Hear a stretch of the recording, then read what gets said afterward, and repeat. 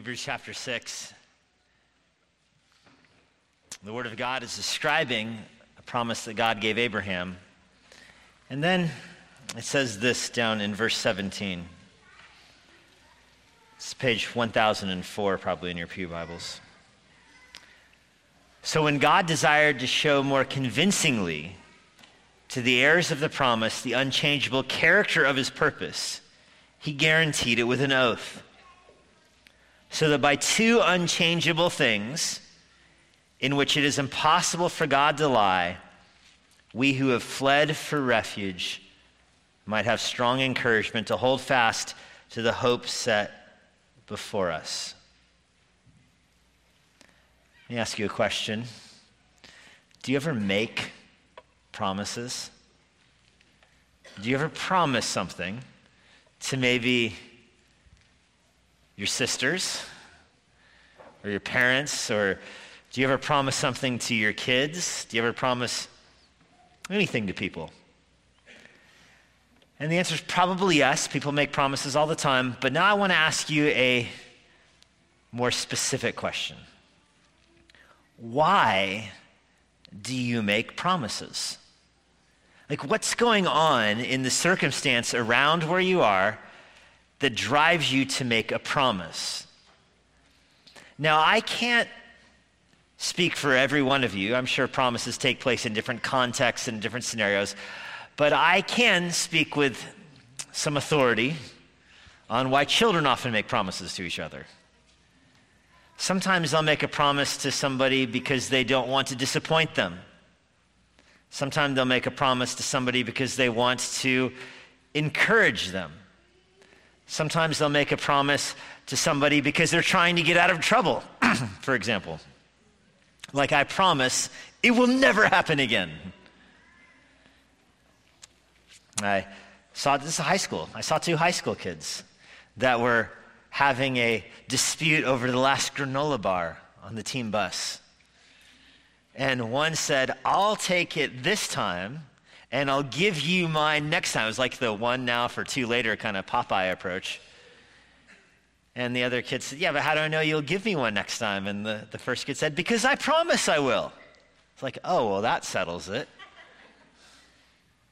Why do people make promises to each other? Sometimes I said it's to get out of trouble. There was a story in the news recently from Yakima, Washington, where a state patrol officer saw a car that was driving and swerving, and the officer thought that the guy driving was probably drunk, and so he turned on his lights to pull him over, and the guy sped away.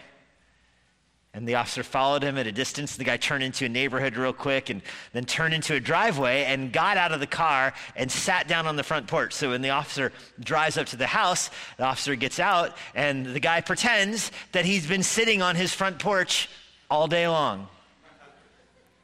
He told the officer, this is captured in the Ring video, he told the officer, I promise you, this is my house and I've been here for hours. The only problem with this, and perhaps some of you saw the same story, is that the guy drove away and by coincidence turned into the driveway of the state patrol officer's house. I promise I've been here all day. So sometimes those promises are invalid because the person saying it is lying.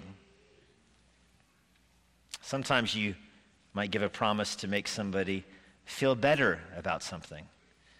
If you have a friend moving, you might say, I promise I'll write to you every week.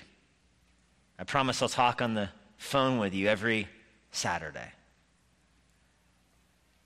And you might really mean that promise. You're not lying like the guy earlier in Washington. You're actually telling the truth. You make that promise, but the problem with that is that you don't know the future and you're not in control of your own life. And so you tell your friend, I promise I'll write to you every week, but then you grow up and your friend grows up and you have your own lives and maybe you go on vacation one week and you don't have time to write, or you forget.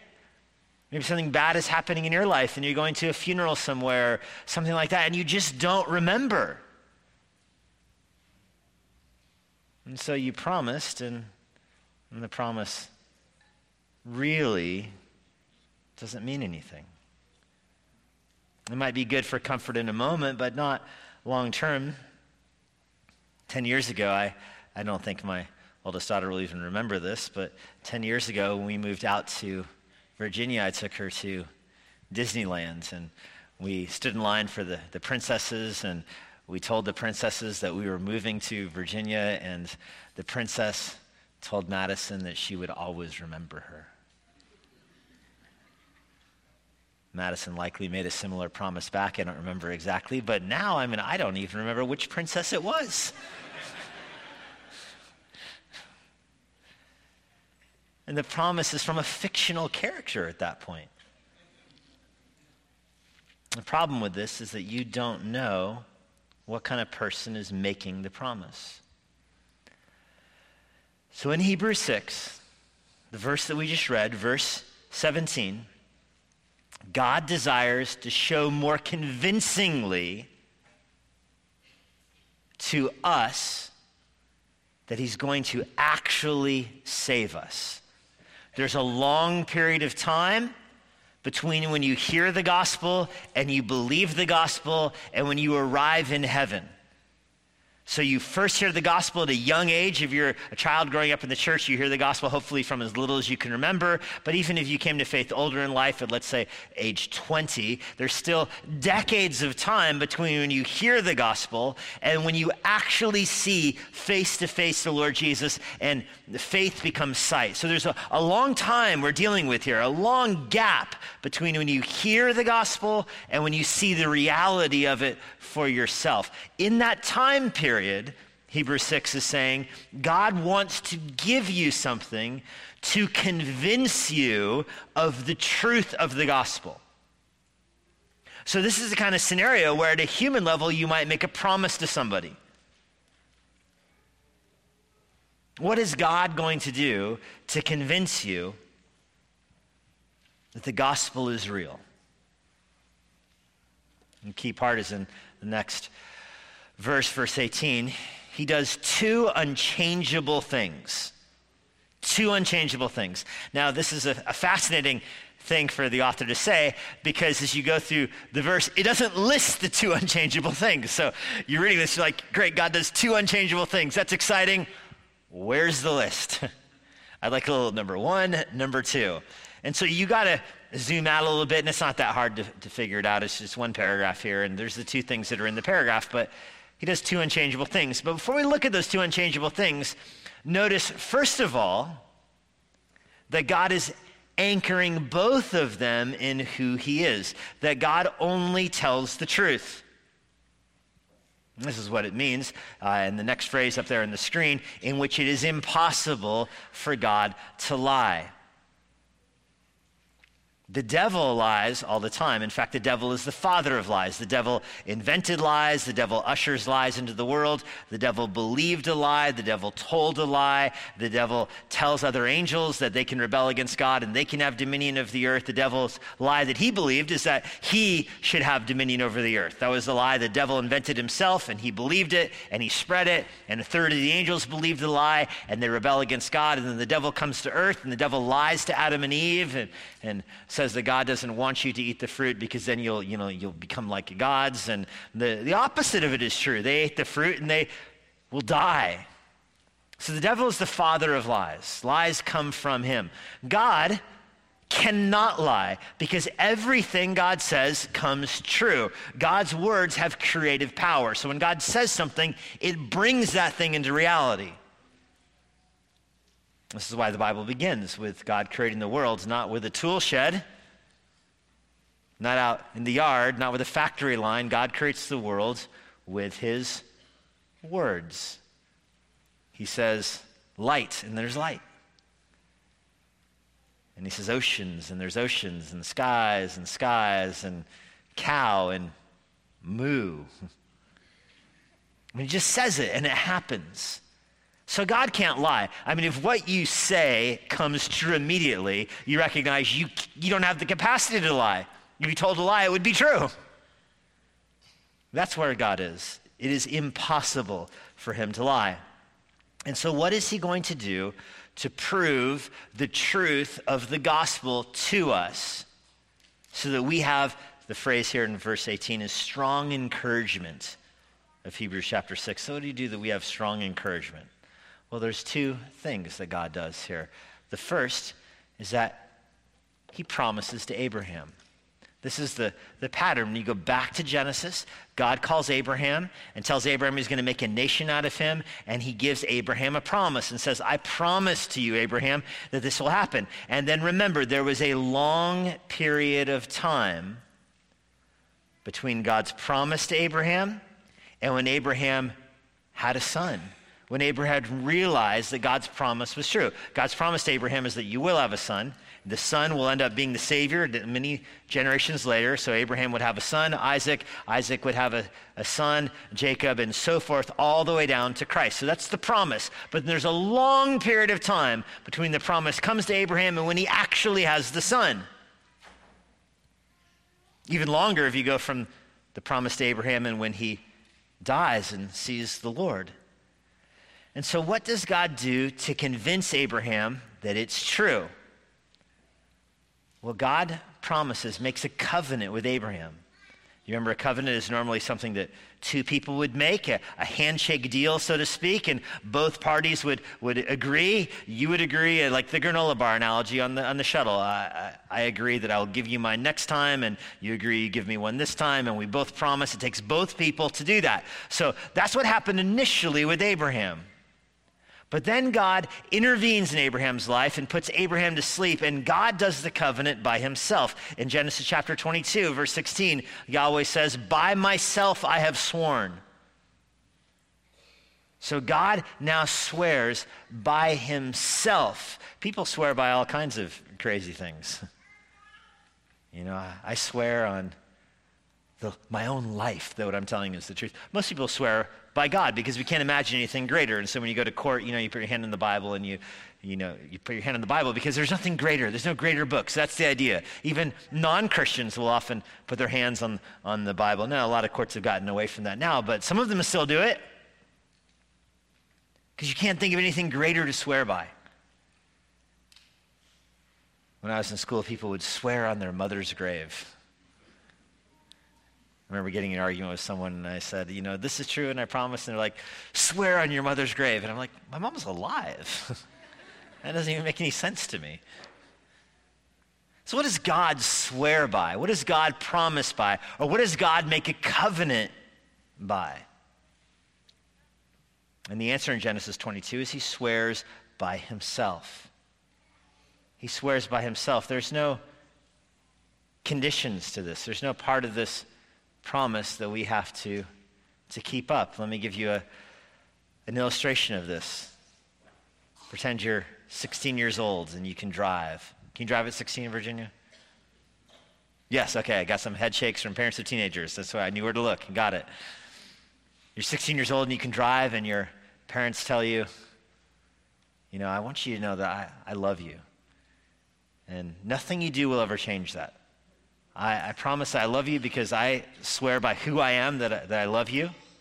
Also, I promise that I love you and I'm going to give you a car to drive. But if your grades go down and you get a speeding ticket, you're going to lose the car.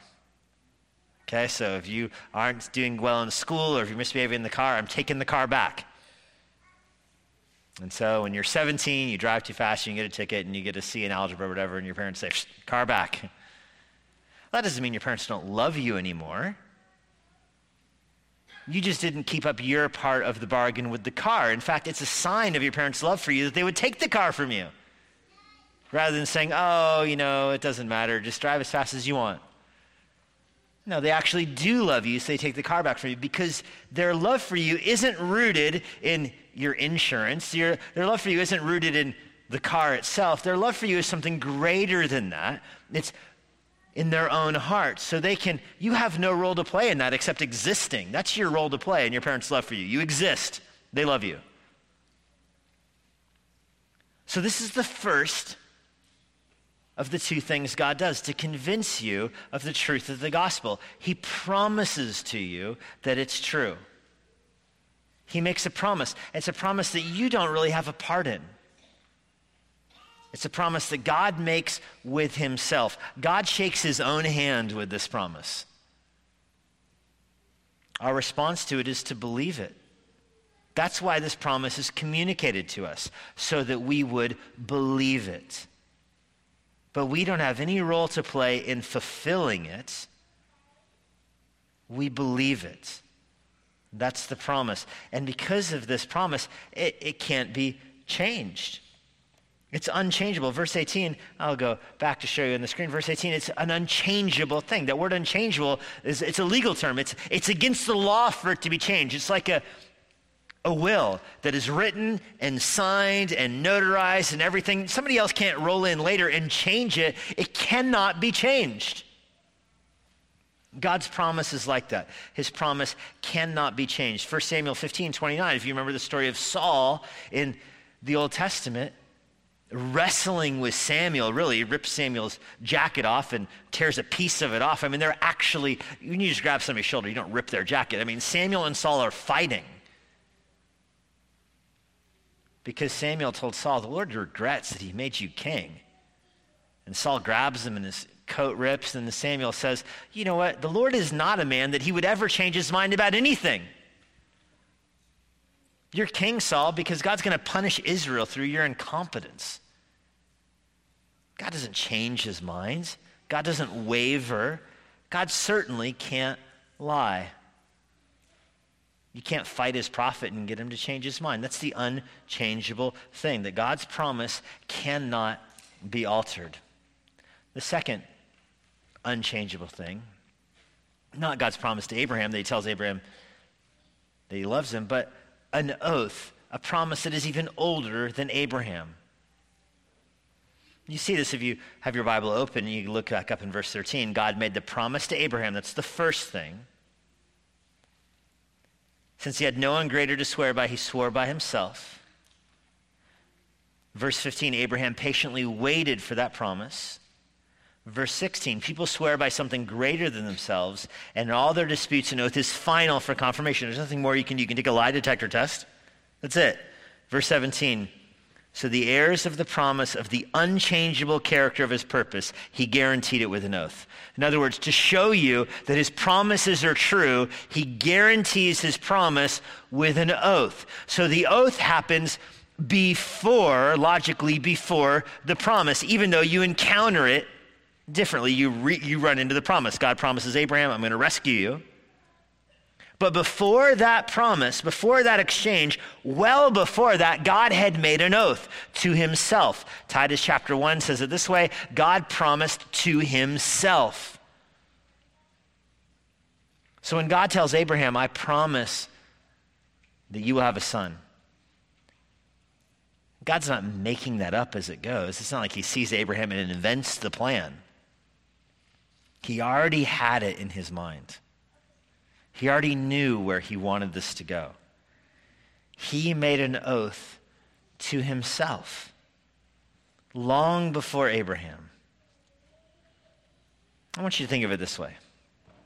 God exists before the world exists, right? God made the world. He doesn't exist inside the world. He made the world. So when God put something in the world, like a promise, you understand that that promise had to exist outside of the world in God. For God to tell Abraham, I promise I'm going to do this, that promise is rooted or anchored or tethered or tied to something before he says that to Abraham. It's tied to his own plan. It's tied to his own covenant. It's tied to his own purpose. Psalm 89 says that God's promise to his children is as confident as God's promise to himself. This is why it's encouraging. You have a long wait, like Abraham did. You have a long wait between when you hear the gospel and when you finally see the Lord. And in that long wait, you remember that God promised he would save people who put their faith in Jesus. He promised that. What's your role to play in that promise? You believe it.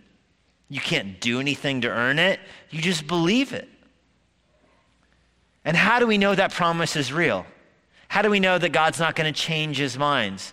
How do we know that God's not going to forget How do we know that God is going to actually keep his word? Well, because the promise he made is even older than when he made it. It goes right to the very heart of God himself. It's a covenant between the Father and the Son and the Spirit. We're the three persons of God that the children sang about so wonderfully earlier. Those three persons of God have covenanted to actually save their people. They're not going to forget. This is what they're doing. They're in the world to seek and to save. They promised this. They planned this before time. And so when you think about these two truths, that God promised to Abraham a long time ago and did give Abraham a son, and God promised to himself, you recognize that we have something more certain than a promise. More certain than Jesus saying, I promise I'll write every week. More certain than a pinky promise. More certain than somebody you trust putting their hand on the Bible. More certain than any of that kind of stuff. You have an actual eternal promise from the very heart of God that he will save people who put their trust in Jesus. And there's nothing greater. If you can't get encouragement from that, there's nothing else to offer. There's no greater way to give you assurance that God doubly promises. He promises, puts Abraham to sleep, and gives a promise to Abraham that he himself will do, and then he roots that promise in an oath that happens before the foundation of time. It's impossible for God to change his mind. And when you look back at the verse in verse 18, it says, because you have those truths, you have an encouragement to hold fast to the hope set before us. You can flee to God as a refuge, it says. When you do something wrong, you might run home for help. I remember getting in a fight with a neighbor kid when I was probably, 10 years old. We were throwing mud balls at each other, and we started putting rocks in the mud balls and threw them at each other. And one hit his fence, and his dad came out and got mad at me for throwing a mud ball against his fence, and his dad started yelling at me, and I'm like, oh no, grown-ups are involved. I'm in trouble now. So I knew my dad would be upset with me for throwing mud balls at the neighbor's house. I knew that. But I thought, you know what, I'm going to take my chances with my dad instead of the neighbor kid's dad. So I ran home to my dad. Like, shelter me, Father. You have confidence to run to God, the verse says, for refuge, knowing that he will receive you because he promised with two unchangeable promises. I read another news story recently about the Pinellas County down in Florida Sheriff's Office that spent a lot of money on a fancy rug, for like a fancy mat that would take up the whole entryway. It's one of those big government buildings, like a rotunda kind of thing with a big fancy carpet in the middle. And they had it engraved with the American emblem and the county emblem. And around it, it was supposed to say, "In God we trust." And they spent big dollars on this. However, the Chinese manufacturer superimposed the letters, and the rug in the Pinellas County Sheriff's Office does indeed say, "In dog we trust." The funniest part of the story, which is in the Florida Sentinel newspaper, is that it took several months before somebody noticed. And I want to know who was, the guy who got arrested for DUI being brought in, hey, the rug. When you put your trust in God, it's not a typo. It's not putting your trust in a princess. It's not putting your trust in a guy trying to get out of trouble. When you put your trust in God, you're putting your trust in someone who cannot lie and has promised from before time to save you. Lord, I'm grateful for these children and their families. I do pray that their hearts would be rooted, and their hearts would be secure in trusting you and your word. We know that as people grow, doubts come knocking on the door of their life. Doubts come knocking in their mind. I pray that whenever they doubt, they would remember your promise to Abraham, but more than that, I pray that they would remember your promise to yourself. We know you can't lie. You're a God of truth. And so when you say that you will save us, we know that you will actually save us. We find our confidence there. Lord, we are not going to wait as long as Abraham waited. we may wait a long time. Until we see you face to face, Lord, we pray that you would sustain us, encourage us, keep us, guard us, guide us, protect us, give us faith to wait, and give us faith to believe your gospel. We ask this in Jesus' name. Amen. And now, for a parting word from Pastor Jesse Johnson. Thanks for joining us. If you're in the Washington, D.C. area, I would love to see you at Emmanuel Bible Church. For more information on our church or our current service times, go to ibc.church. For more information about the Master's Seminary and their Washington, D.C. location, go to tms.edu. I hope this resource has been a blessing to you, and it helps you seek the Lord daily, serve others around you, and share the gospel with boldness.